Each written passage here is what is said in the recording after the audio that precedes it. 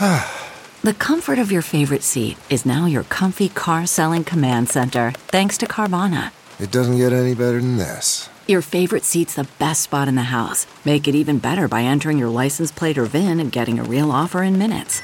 There really is no place like home. And speaking of home, Carvana will pick up your car from yours after you finalize your offer. Visit Carvana.com or download the app and sell your car from your comfy place.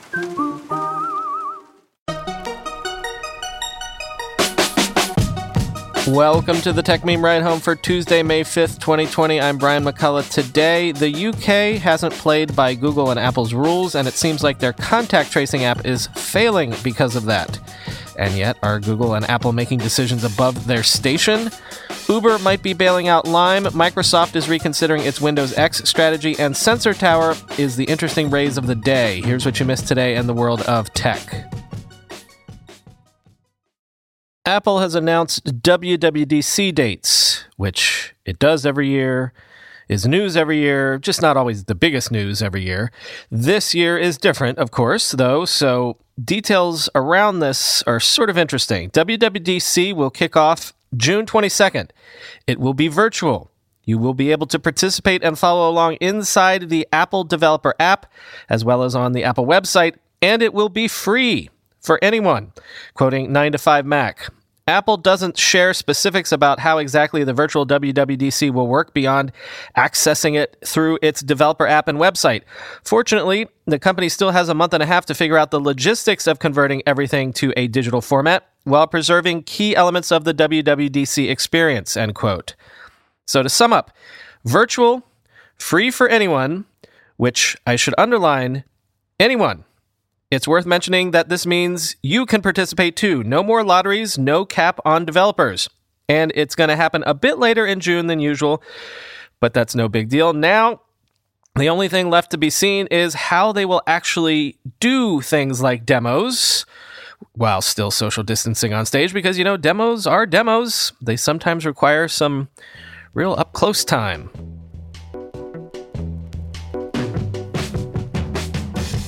According to The Register, the contact tracing app that the National Health Service of the United Kingdom has been developing on its own as a centralized app because it didn't want to use the decentralized framework provided by Google and Apple, does not appear to work unless the app in question is running in the foreground and the phone is kept awake and unlocked. Oh, and it will also ask users for locations, something that the Google and Apple system specifically will not allow apps to do.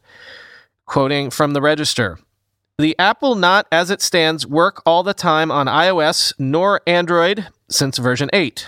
The operating systems won't allow the tracing application to broadcast its ID via Bluetooth to surrounding devices when it's running in the background and not in active use. Apple's iOS forbids it, and newer Google Android versions limit it to a few minutes after the app falls into the background. That means that unless people have the NHS app running in the foreground and their phones awake most of the time, the fundamental principle underpinning the entire system, that phones detect each other, won't work. It will work if people open the app and leave it open and the phone unlocked. But if you close it and forget to reopen it, or the phone falls asleep, the app will not broadcast its ID and no other phones around you will register that you've been close by." There's even a handy video of someone in Australia showing this. Australia, by the way, has gone for a similar system with its COVID Safe app, end quote. So that all seems pretty suboptimal, right? The whole point of using phones is that you don't have to actively do anything. The phone just does the proximity sensing for you.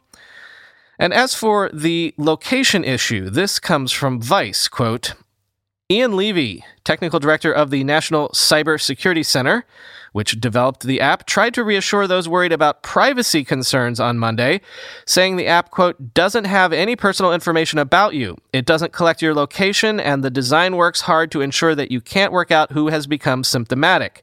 And that, quote, it holds only anonymous data and communicates out to other NHS systems through privacy-preserving gateways, end quote. But The first thing the app asks users to do is enter their zip code before giving them a unique ID that's directly linked to their phones. It also logs the exact make and model of the phone. If a user reports symptoms of COVID-19, they will also be asked to upload their contacts to a centralized server controlled by the government. Quote, the government has regularly been saying that the server only holds anonymous data, Veal said. This is legally untrue. The data in the server is unambiguously not anonymous under UK law, and indeed, every single broadcast every phone makes can be easily decrypted to link back uniquely to a single device, end quote. On Monday, the NCSC chief executive Matthew Gold was forced to admit to lawmakers that data will not be deleted, and UK citizens will not have the right to demand it is deleted. It can also be used for, quote, research in the future, end quote. So, excellent, right? As Rupert Goodwin's tweeted, as far as I can tell, the NHSX app can't work well enough to provide useful data, and only well enough to break the law, end quote. By the by, Apple and Google just released some sample code as well as UI screenshots, also detailed policies for contact tracing apps looking to use these particular APIs. And yes, indeed, the system prohibits the collection of user location data. And not to zag on you intentionally here, but that is sort of opening up a whole different slew of questions. This is quoting Reuters. Both companies said privacy and preventing governments from using the system to compile data on citizens was a primary goal. The system uses Bluetooth signals from phones to detect encounters and does not use or store GPS location data.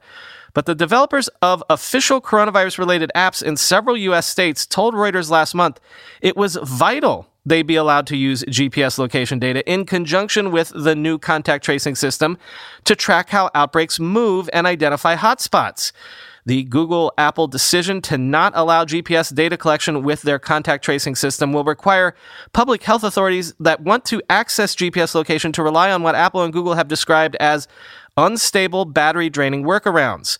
Alternatives likely would miss some encounters because iPhones and Android devices turn off Bluetooth connections after some time for battery saving and other reasons, unless users remember to reactivate them. But some apps said they plan to stick to their own approaches. Software company 20, which developed the state of Utah's Health Together contact tracing app with both GPS and Bluetooth, said on Monday the app operates effectively without the new Apple-Google tool, end quote. So now, what is the point of having a contact tracing app if it doesn't allow health officials to identify where new hotspots might be springing up? That defeats the entire purpose. So I'm going to sum up with the counter-argument here, beginning with Daria Abasanjo. Quote, Apple and Google are imposing American values on the world by limiting the usefulness of contact tracing apps. The values aren't privacy, they're distrusting government. And the individual is more important than the health of society. See gun violence, healthcare, end quote. And here's Benedict Evans's summation, quote, there is a very careful discussion to be had around how Apple and Google are imposing policy decisions as opposed to technical decisions with their contact tracing project. As it stands, you need a test verified by a health authority to notify, but the health authority will have no visibility on what contact matches come back, nor on where they are. Location data is not allowed. Unclear if they even get anonymized stats on the matches. As far as I can see, none of these are engineering decisions. This is not the same as Silicon Valley saying, we are not able to make a secure backdoor. This is Silicon Valley saying, we do not want you to be able to do X. There are lots of ethical considerations about this, and one could argue that these choices are necessary to get adoption, but aren't these policy questions for policy people? Apple's plan entirely bans a public health app from collecting location from the phone automatically. It does let you ask for registration, so you could ask people who get an exposure notification to let you know, but you're not allowed to require it. There are very sound engineering reasons for Apple and Google to control how apps can access location and BTLE, but the decision that public health apps cannot see any data about contact matches, even where they are, is not an engineering decision, it's a policy decision, end quote.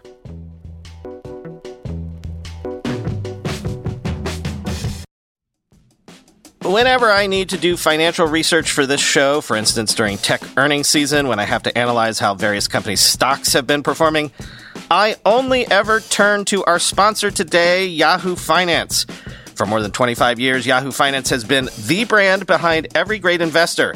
Whether you're a seasoned investor or are looking for that extra guidance, Yahoo Finance gives you all the tools and data you need in one place.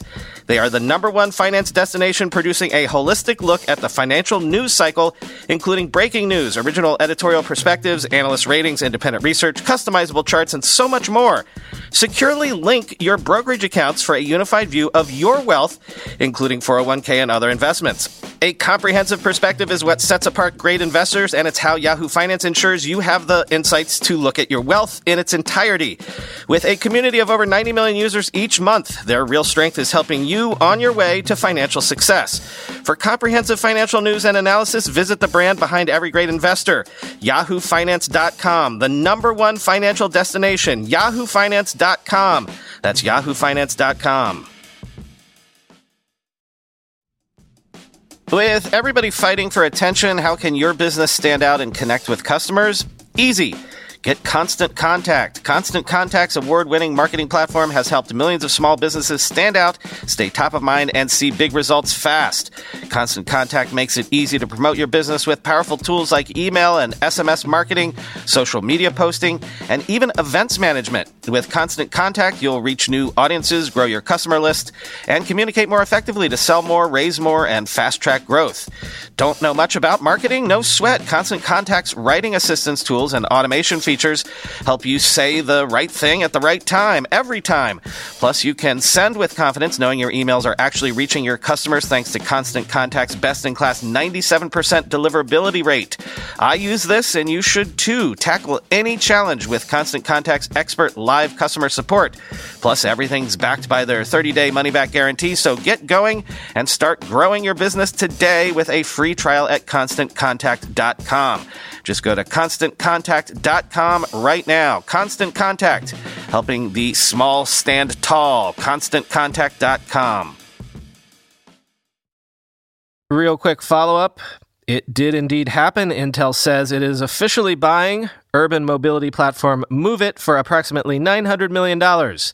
This is the story about the rumors I told you about yesterday, and quoting TechCrunch, this is all happening for the reasons that we discussed yesterday. Quote, Intel has confirmed to me that all existing services will continue, but additionally, it plans to use MoveIt's technology to expand the services it offers via Mobileye, the autonomous car company that Intel acquired for $15.3 billion in 2017, which is the anchor of its efforts in the automotive sector.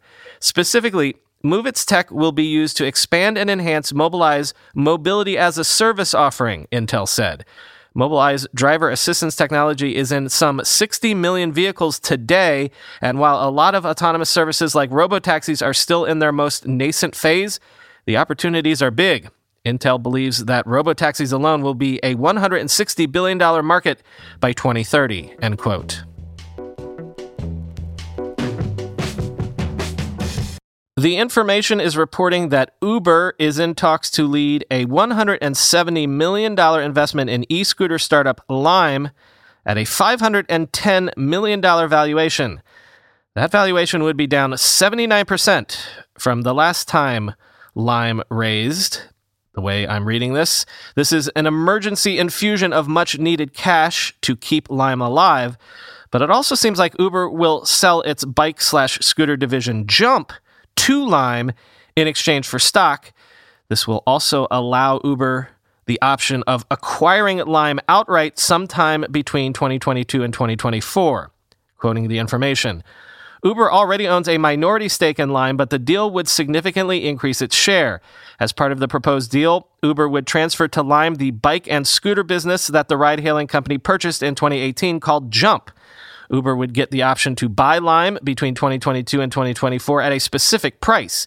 And in the meantime, Uber would feature Lime scooters more prominently in the Uber app. The deal discussions could still fall apart or go in a different direction, two people close to Lime said.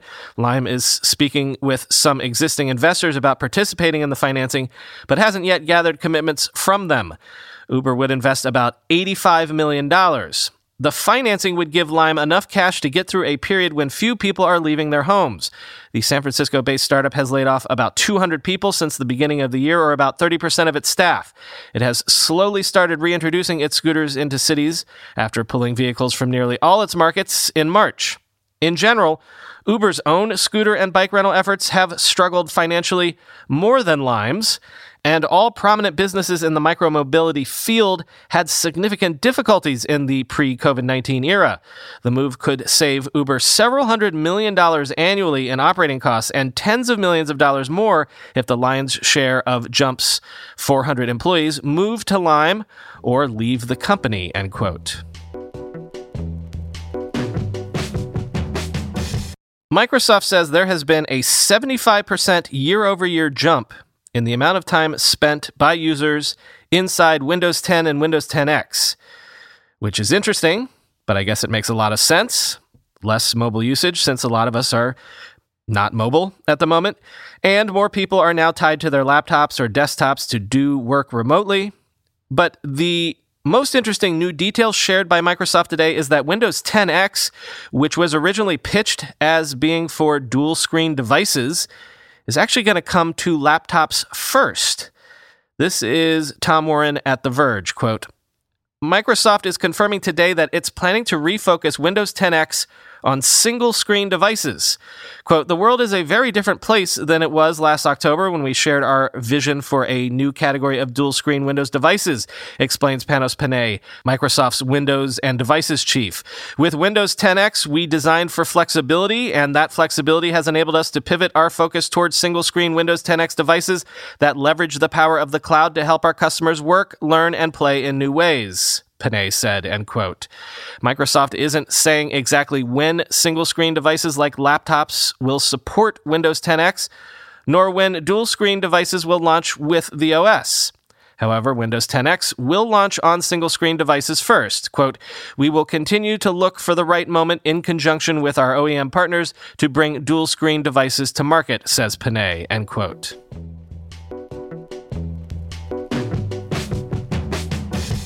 Sources are telling Mark Gurman that Facebook's Oculus division is developing a smaller, lighter version of the Quest VR headset, but that the device is still facing significant potential delays due to COVID-19. Quote, the social networking giant is working on multiple potential successors to the Quest.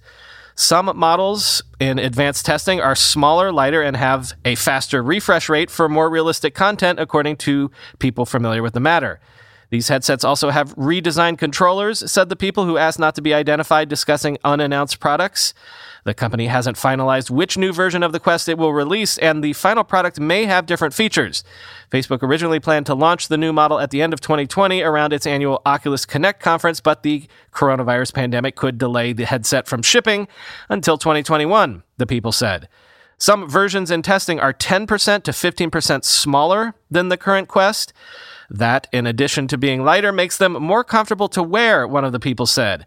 The existing model weighs about 1.25 pounds, which is too heavy for some users wearing the device for extended periods. The models in testing are closer to a pound, the person said, end quote.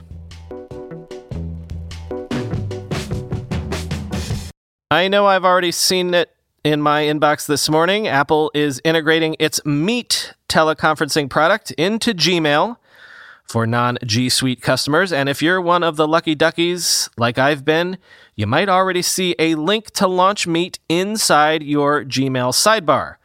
Quoting The Verge, putting Meet front and center is Google's latest attempt to go head-to-head with Zoom, the ubiquitous video conferencing app that has so far ruled the stay-at-home era. Meet will have some privacy controls that Zoom has lacked, resulting in instances of Zoom bombing. You can't just click a link to join a Meet. You'll have to log into your Google account to do so. If the meeting host, or Meet host, has not invited you, you'll be sent to a waiting area until the host approves you. And unlike Zoom, the free version of Meet won't have dial-in landline numbers for meetings, end quote. Which again, right there, do not like, for reasons I've already mentioned.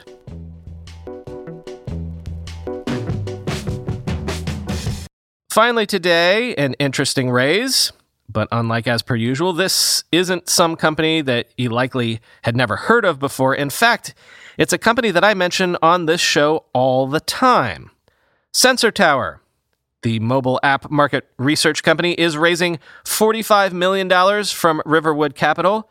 And what's interesting is that Sensor Tower says it has been profitable from basically day one and had only previously raised a $1 million seed round, quoting TechCrunch. App intelligence firms like Sensor Tower and rivals including App Annie, Apptopia, and others aim to become one-stop shops for data and insights.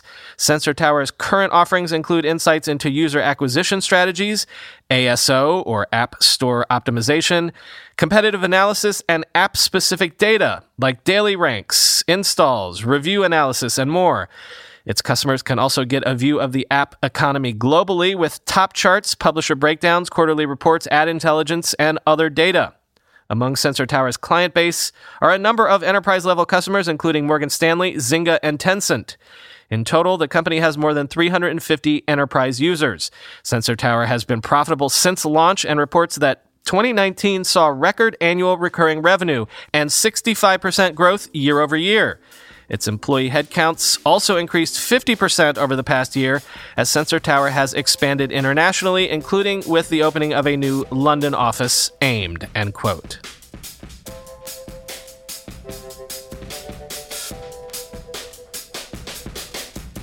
I might regret this, but I put up a post in the show subreddit, which is r/ridehome, by the way, asking y'all for some listener feedback. It's been over 2 years doing this podcast now, so I thought I'd just take the temperature of the audience in a really, really general way.